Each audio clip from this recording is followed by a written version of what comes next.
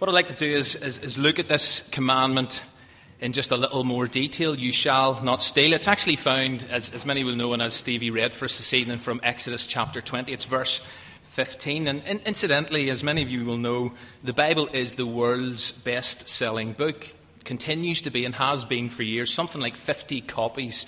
The statistic I found this week, 50 copies are sold every minute around the world. But did you also know that the Bible is the world's most shoplifted book? Which is rather ironic. And I sort of thought, is it okay to steal a Bible? Is that something you would condone or not? 2 weeks ago, we started with the 10th commandment, don't covet, which actually deals with our thoughts and desires. And then last week, we talked about lying, the 9th commandment that deals with our words, what we say and how we speak. This week, as we reflect on the 8th commandment, we're forced to consider our actions. Now, when it comes to theft, there are certain types of stealing that are blatant, they're obvious: burglary, shoplifting, joyriding. We tend to see those types of theft in very black and white terms. They're wrong. And anyone caught doing any of this sort of a thing should be held to account. They should be punished. Chances are, but most of us and the vast majority of people will never go there. But the thing with this commandment, as with all the others, is that its application is broader. It's far further reaching, wider reaching than we initially tend to think or maybe even hope. Truth is, lots of theft is what someone has described as quite quiet. It's unspectacular and yet seemingly widespread. I came across this article during the week about theft in the workplace. It seems us workers are a dishonest lot, thieving, lying, and making up our expenses.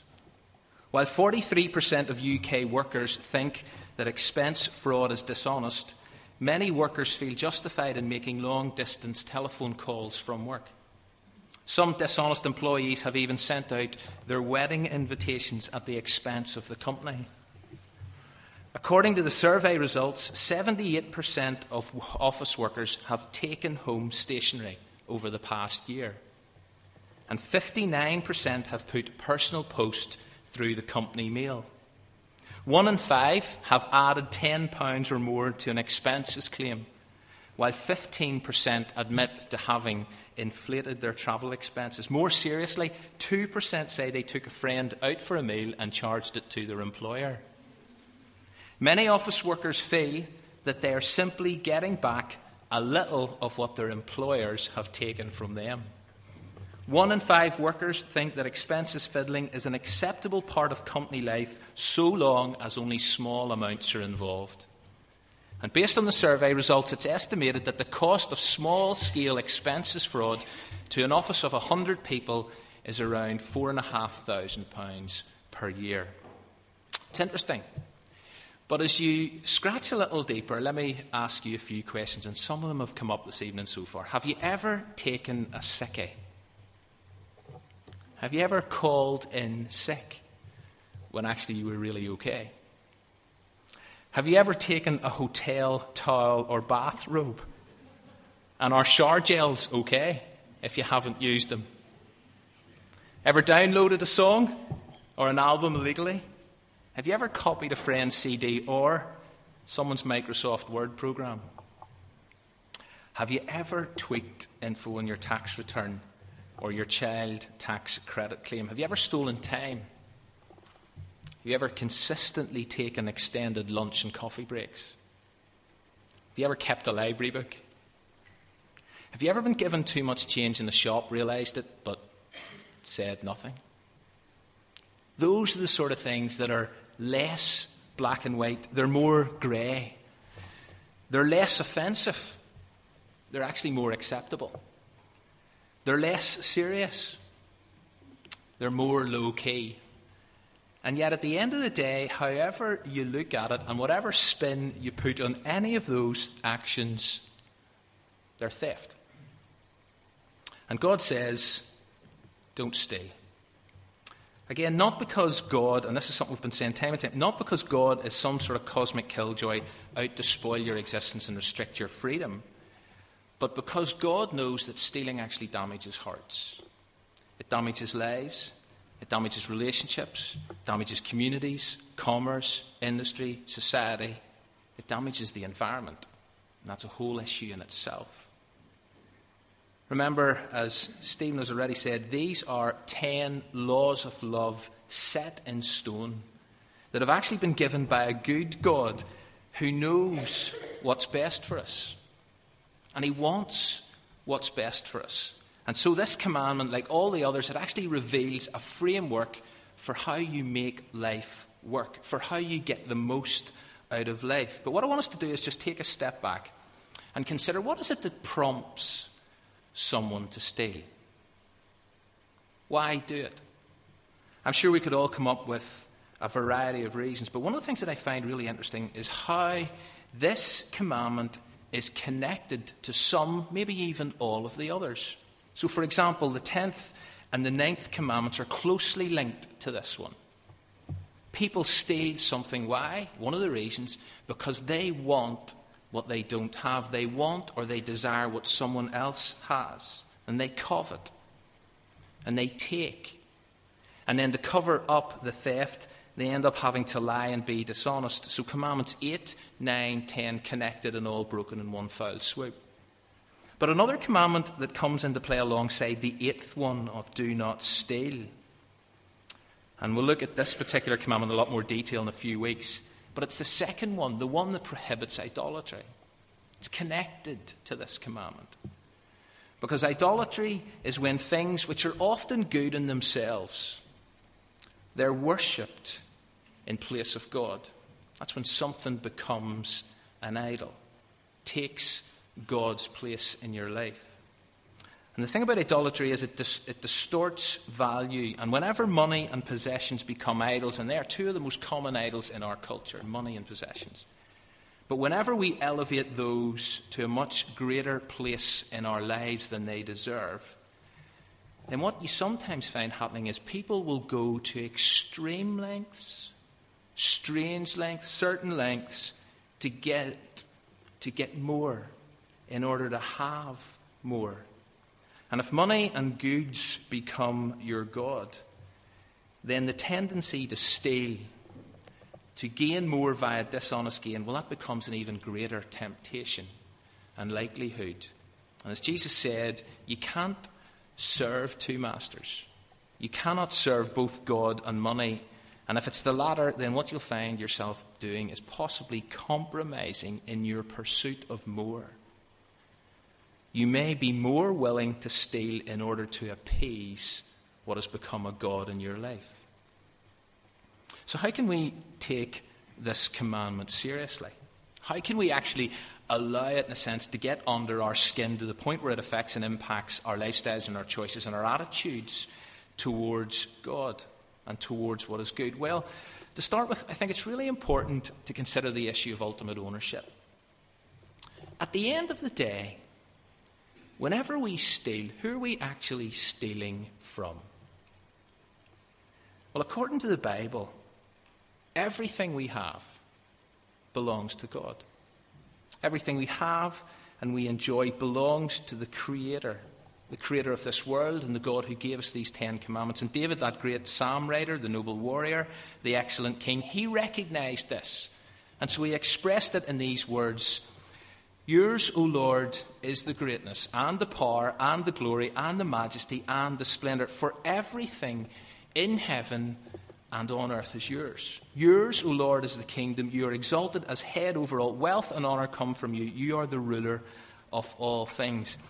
And in a sense, everything that we have is, if you like, and you'll have heard this before, but everything we actually have is on loan. We are stewards of what we own. Stewards of what we possess. And so in terms of the specific commandment, the implication here is relatively sobering, I would suggest. That when we steal, we don't just take from a company, we don't just take from an organization, we don't just take from another human being. We are effectively stealing from God. Second suggestion is that we need to get honest about theft, brutally honest. Not to dress it up, not to play it down, but to actually call it for what it is. And it is right to be appalled. It is right, in a sense, to be sick to the stomach whenever an elderly person is robbed in their own home. That type of theft upsets us. But what about when we steal from the taxman, from our local council, or from the artist who's just released their latest album? Is our behaviour, are our actions really, when you strip it all back, are they really any different? Surely theft is theft. Or are there different levels of it? Remember the cost. All breaches of God's commandments come with a price tag. And this particular one is no different. Someone, somewhere, has to pick up the financial bill whenever theft occurs. We've already mentioned the cost to employers in the workplace. But generally, whenever or wherever money and or goods are wrongfully taken, either directly or via inflated, exaggerated, dishonest claims, the financial cost on a society is extensive, and we all suffer. We all end up paying higher prices for our goods and services. But there is also a cost to victims, and that goes beyond monetary terms. Yes, theft has a financial cost, but it also has a personal cost. I'm not sure if you've ever been on the receiving end of theft. I'm not sure if you've ever had a car nicked or ever had your house broken into. Both have happened to me. And there is a real emotional cost involved and attached to that. And for some people, whenever they go through that experience, those scars take an awful long time to heal.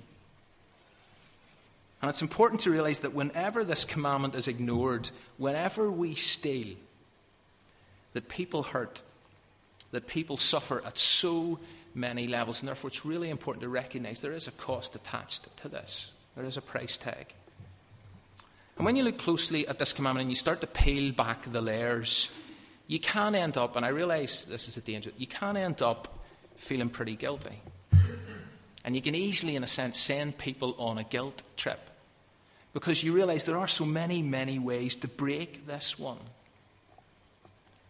And so in terms of a very practical response, well, what can we do, or what should we do? Well, I think one vital step in the process of living within God's framework for life and in embracing this command is an attempt, and I know that it's an attempt to do what you can to make amends. Whenever you reach a place where you accept that you have stolen something, then the challenge is, what will I do, if anything, to make amends? How will I right the wrong?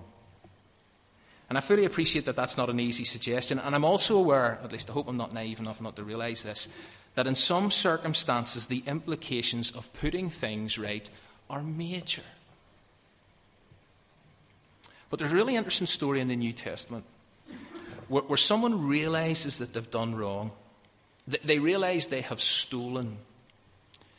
And then they set about making amends. They set about putting it right. And that person is Zacchaeus.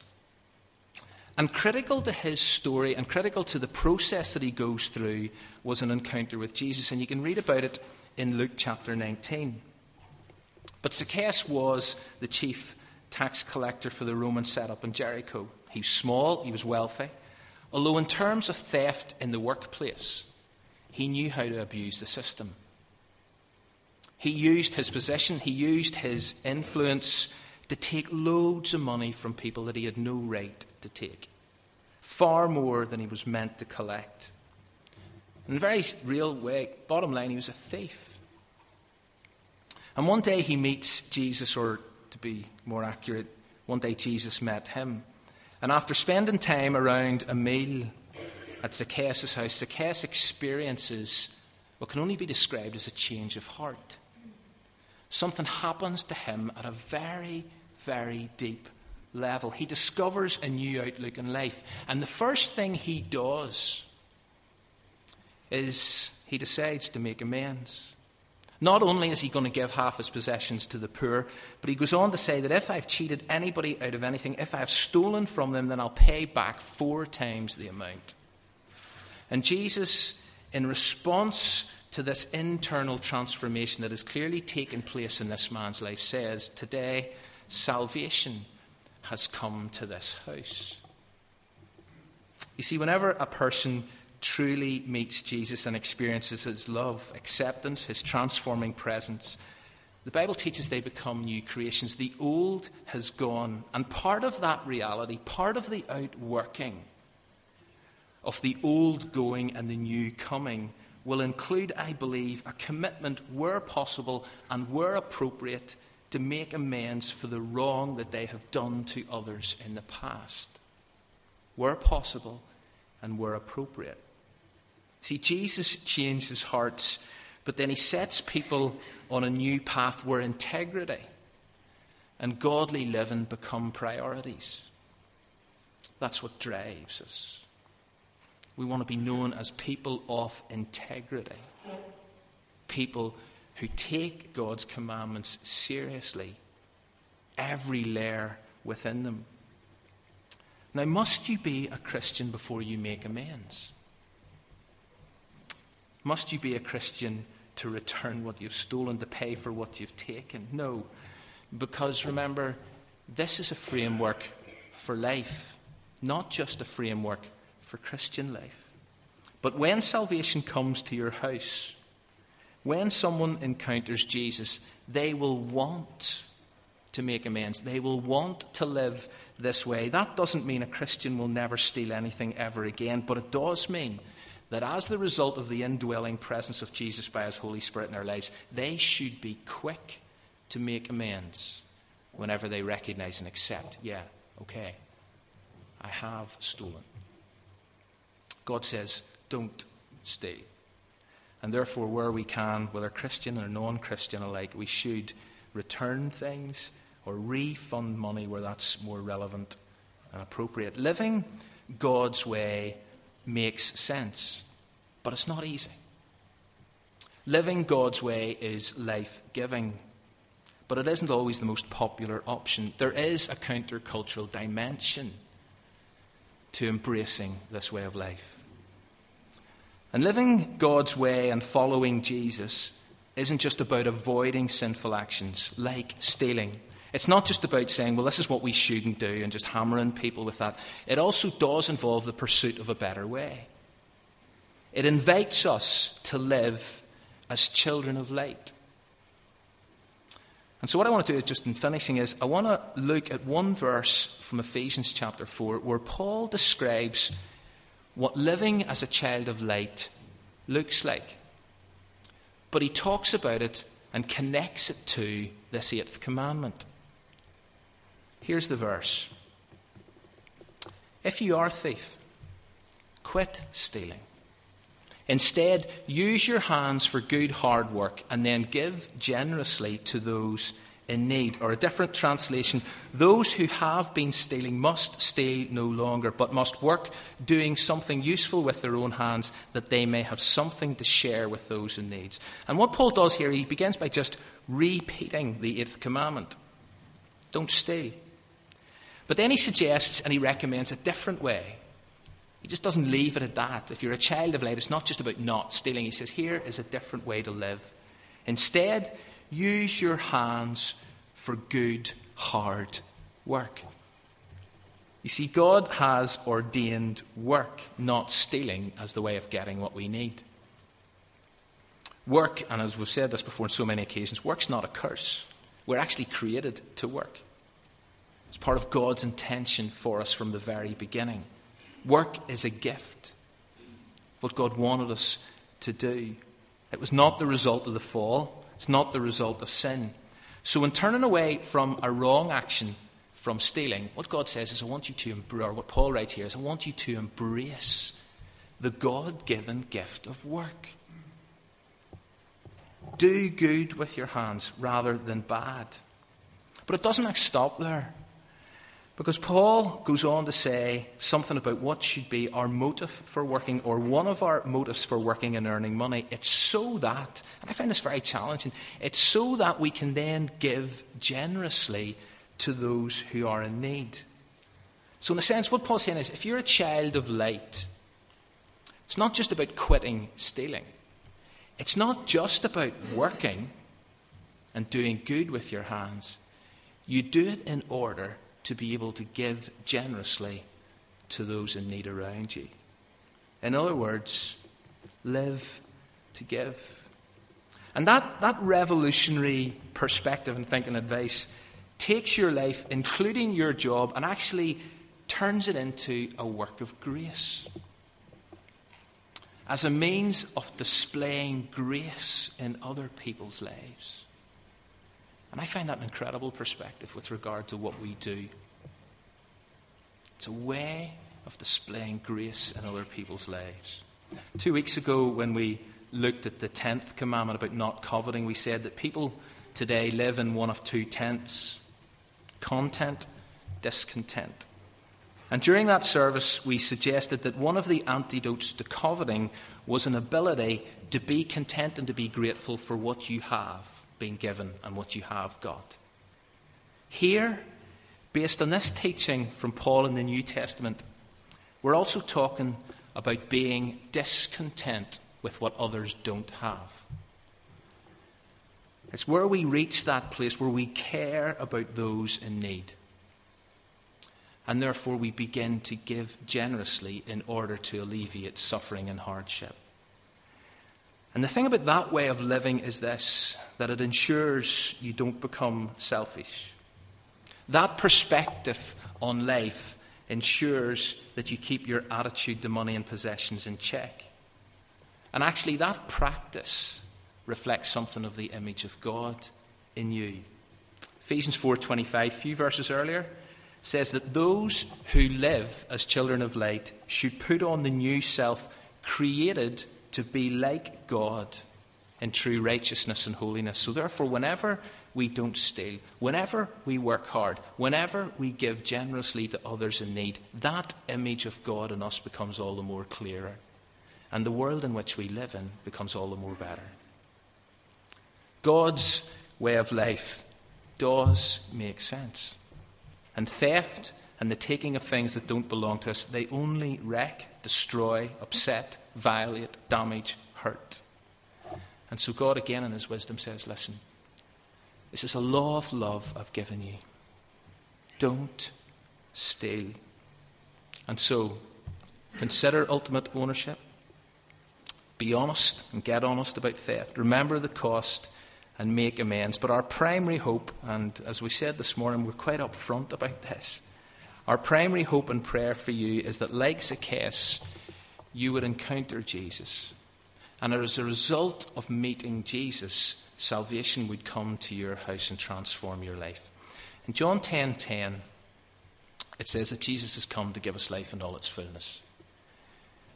But the beginning of that verse says, the thief comes to steal and to kill and destroy. And stealing, where we take things that don't belong to us, it's a characteristic of the evil one. And therefore, rather than reflect his darkness, what we're urged to do is walk as people of light, quit stealing, work hard, and give generously to those in need. And just in the last few moments, just in quietness again, what we've been doing each week is just given an opportunity for some personal reflection. And just in the silence, 3 questions. Is there an action I need to address in response to this commandment? How can I make amends for something I've stolen? And is there someone in genuine need I could be generous towards? Just take a moment's quietness, and then we'll sing a final song and we're done.